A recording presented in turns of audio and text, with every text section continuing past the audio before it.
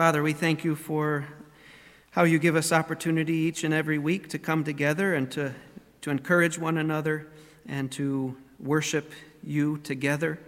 We thank you for the way in which we have been able to worship you so far, and we pray you'd continue to help us as we hear for a little bit from your word what you have to say to us.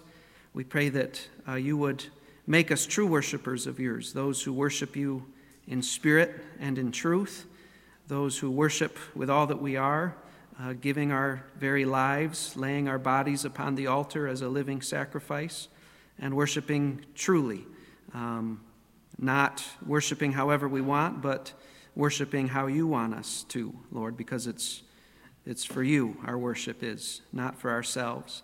So help us, Lord, as we study your word. Grant us understanding, grant us faith to believe what we read. And Lord, may you consecrate our lives ever more fully to yourself. We pray in Jesus' name. Amen. Well, I'm not sure how far we'll get through what I have prepared today. Probably we'll get through, partway through anyway, number 1 there. But we're looking at John chapter 1 and verse 14. We're just looking at one verse today, and we'll finish it up next week. So take your Bibles and open up to John 1 and verse 14. It says, "And the Word became flesh and dwelt among us, and we saw his glory, glory as of the only begotten from the Father, full of grace and truth." As you can see from the table to my left, we are in the season of writing cards. And when you open a card, what do you expect to see there? You expect to see words, right? Words. And I don't know if you've ever thought of this, but what is the purpose of words? Why do we use words? The commentator William Hendrickson answers that question that I've never thought to ask. What's the purpose of a word? And this is what he says. A word serves 2 distinct purposes. A, it gives expression to the inner thought, the soul of the man, doing this even though no one else is present to hear what is said or to read what is thought. And B, it reveals his thought, hence the soul of the speaker, to others. So his explanation for the purpose of words is twofold. Purpose number 1, it is self-expression. And we've all done that. We've all been driving down the road, and even though there's nobody else in the car, we speak, we talk out loud.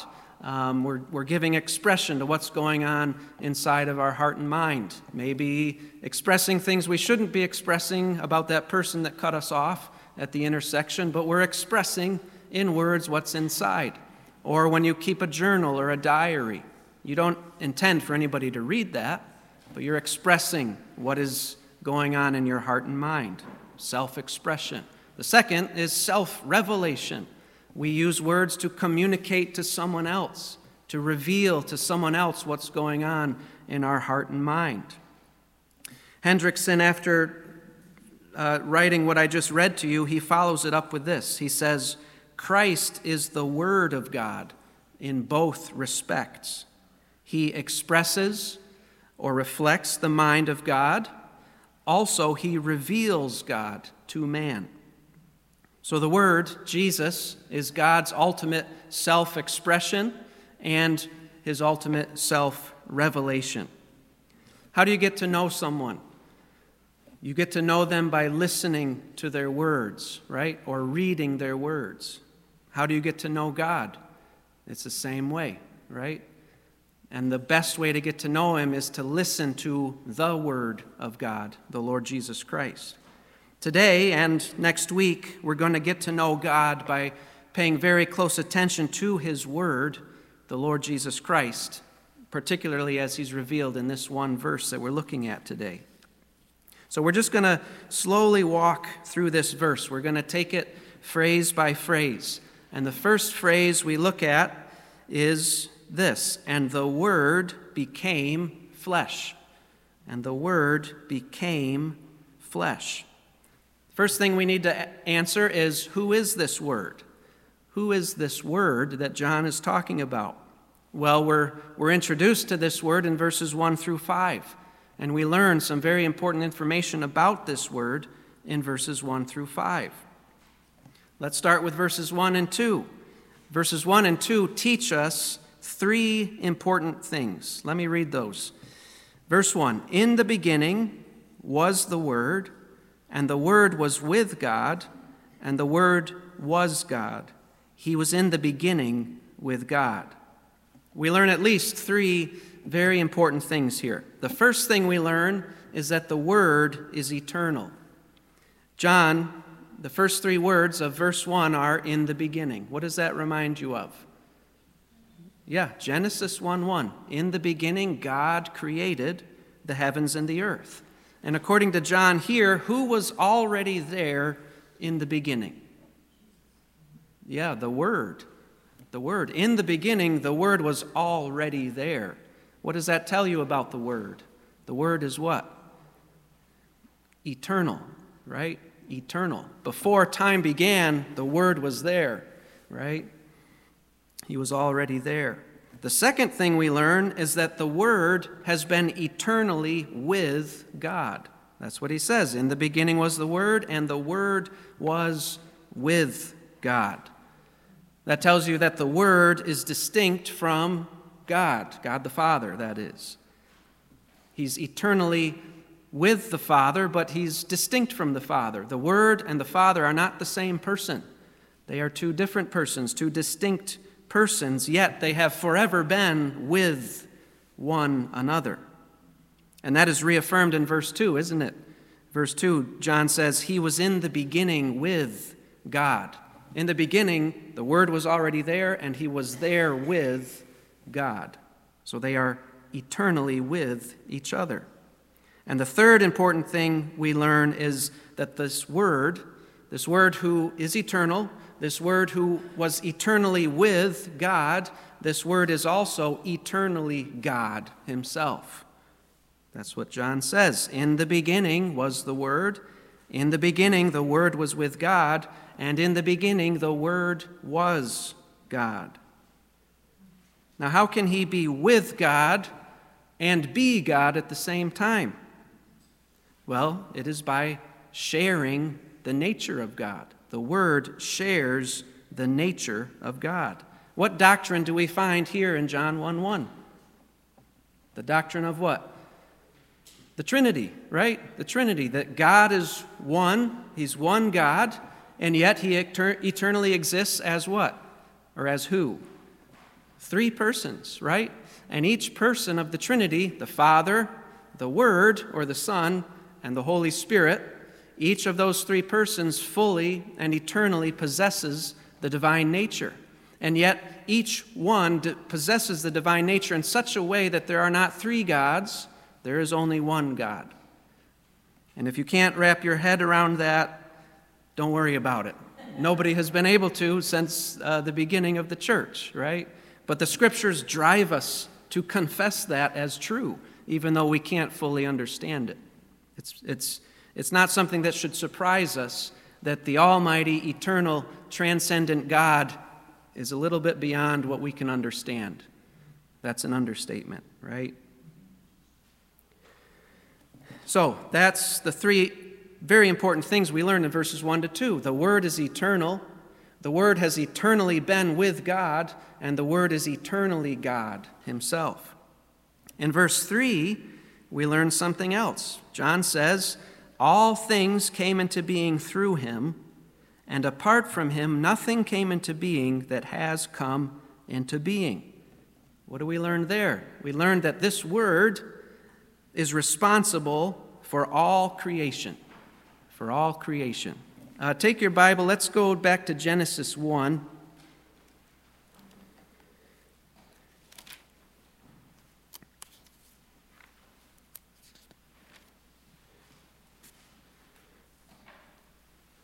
Genesis 1, and just run your eyes down through that chapter. What does God do before he creates? He creates several things across 6 days. What does he do each day before he creates. He speaks, right? He utters words. The first such utterance is in verse 3. Then God said, "Let there be light," and there was light. So God uttering his word precedes every act of creation that he does. Look back at John 1:3. All things came into being through the word, and apart from the word, nothing came into being that has come into being. And we see that demonstrated for us in John 1, don't we? John here opens up a whole new perspective of Genesis 1, because now, with our New Testament glasses on, with the benefit of looking back after receiving all of this additional revelation from God, who do we see in Genesis 1? We see the Trinity, don't we? Verse 1 of Genesis 1, in the beginning God created the heavens and the earth. The Father is there. Verse 2, the earth was formless and void, and darkness was over the surface of the deep, and the Spirit of God was moving over the surface of the waters. There's the Holy Spirit. And then verse 3, then God said, "Let there be light," and there was light. There we have the Word of God himself. And it's interesting, as you read through the Old Testament, various times the Word of God is personified. The Word is spoken of as if he's a person. And we kind of saw that last week going through Galatians. Remember, the Scripture foresaw, the Scripture preached beforehand the gospel to Abraham. Well, we see that in other places in the Old Testament. Let's go to Psalm 33.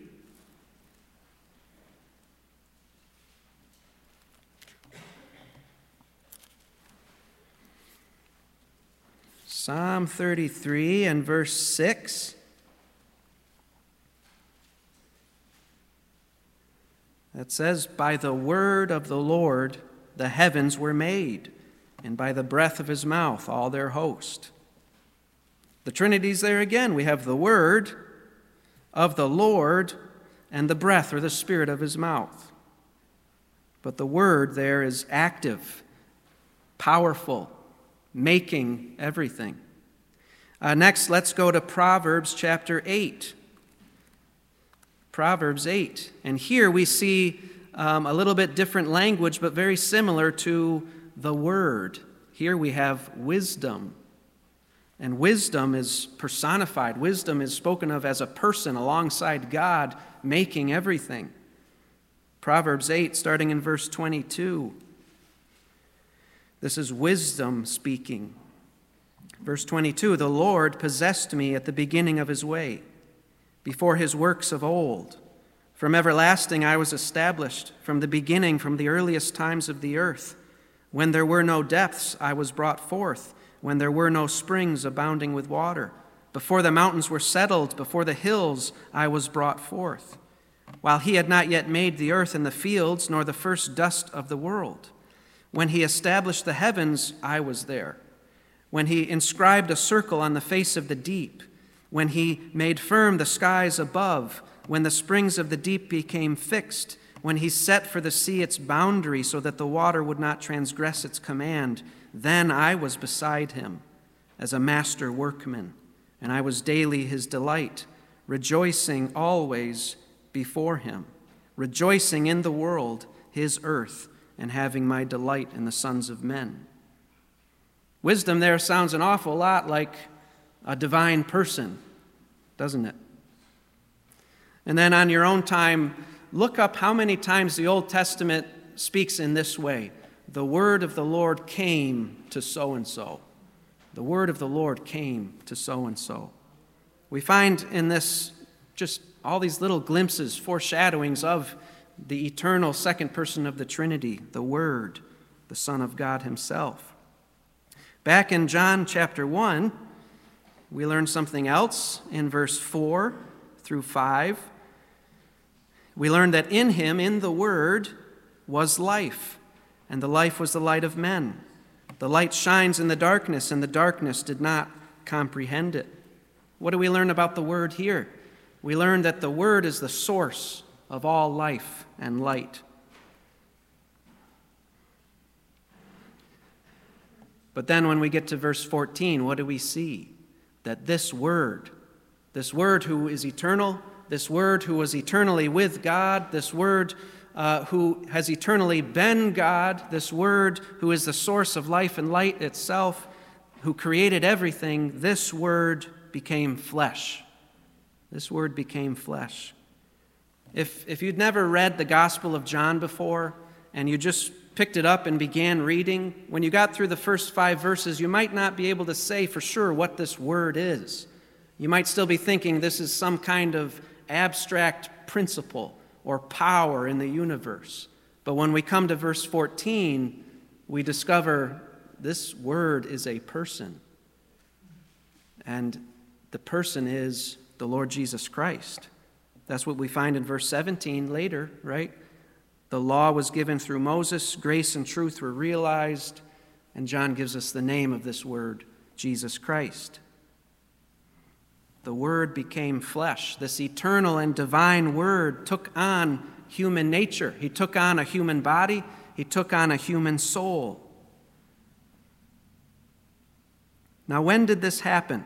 When did the Word become flesh? Well, we read about it in our scripture reading, right?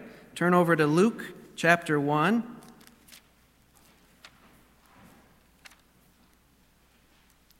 Luke 1, this is the angel Gabriel speaking to Mary, letting her know that she is going to give birth to the Messiah despite not having ever known a man intimately. She's a virgin who will give birth. Nothing like that has ever happened before. Verse 31 of Luke 1, the angel Gabriel says, "And behold, you will conceive in your womb and bear a son, and you shall name him Jesus." That's where the Word became flesh. When Mary conceived in her womb, that was God, the Word, becoming flesh. Now, how did this happen? Well, Gabriel gives us some more insight. Verse 35, he tells us how this is going to happen.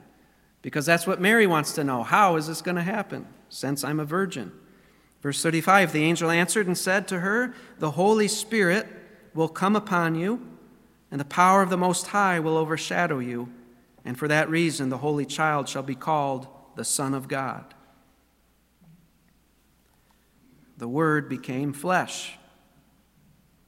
Now, it's important to note that when the Word became flesh, he didn't stop being the Word. His identity didn't change. When the Word became flesh, he didn't cease to be what John said he was in verse 1. He was still the eternal Word. He was still the eternal Word with God. He was still the eternal God. That didn't change. And we know that because as John continues to describe this Word to us in verse 14, it's still the Word that's being described. It doesn't say the Word became flesh, now he's somebody else, and now this someone else I'm describing to you. He's continuing to describe the Word.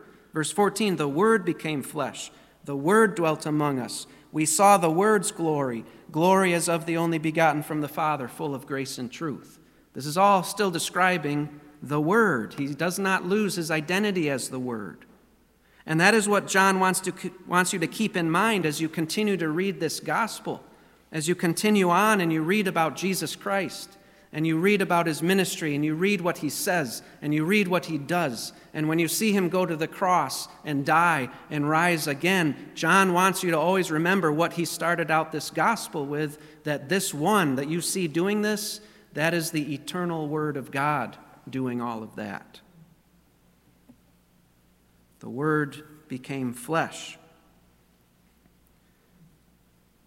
Now we're going to stop there, and we'll pick it up next time with "He dwelt among us," okay? But that's as far as we'll get today.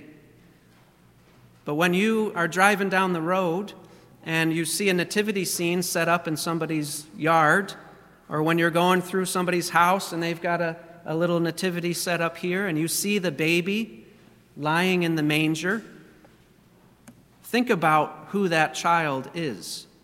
That is the eternal Word of God, who was with God and who is God. He became flesh so that he could lay down his life for sinners and rise from the dead. And when you put your trust in Christ, you're not just putting your trust in some historical figure. You're putting your trust in the one who is God the Word, who came to reveal God to you, to communicate God to you, and to save you so that you could enter into a reconciled relationship with this God. That is who we're thinking of and meditating on in the Christmas season, the Word made flesh. Let's pray. Father, help us to think rightly about the Lord Jesus Christ. He's not merely some good teacher, some historical figure. He is God Almighty made flesh. That is who he is. And so when he says, "Follow me," that is not just some mere man saying that. That is our Maker saying that. And so when we consider Jesus, help us not to think of him as some guy that we can choose to listen to or not listen to. No, he is our Maker. He is the only one through whom we can know God at all, because he is the Word of God. In these last days, you have spoken to us in a Son, your Son, our Lord Jesus Christ.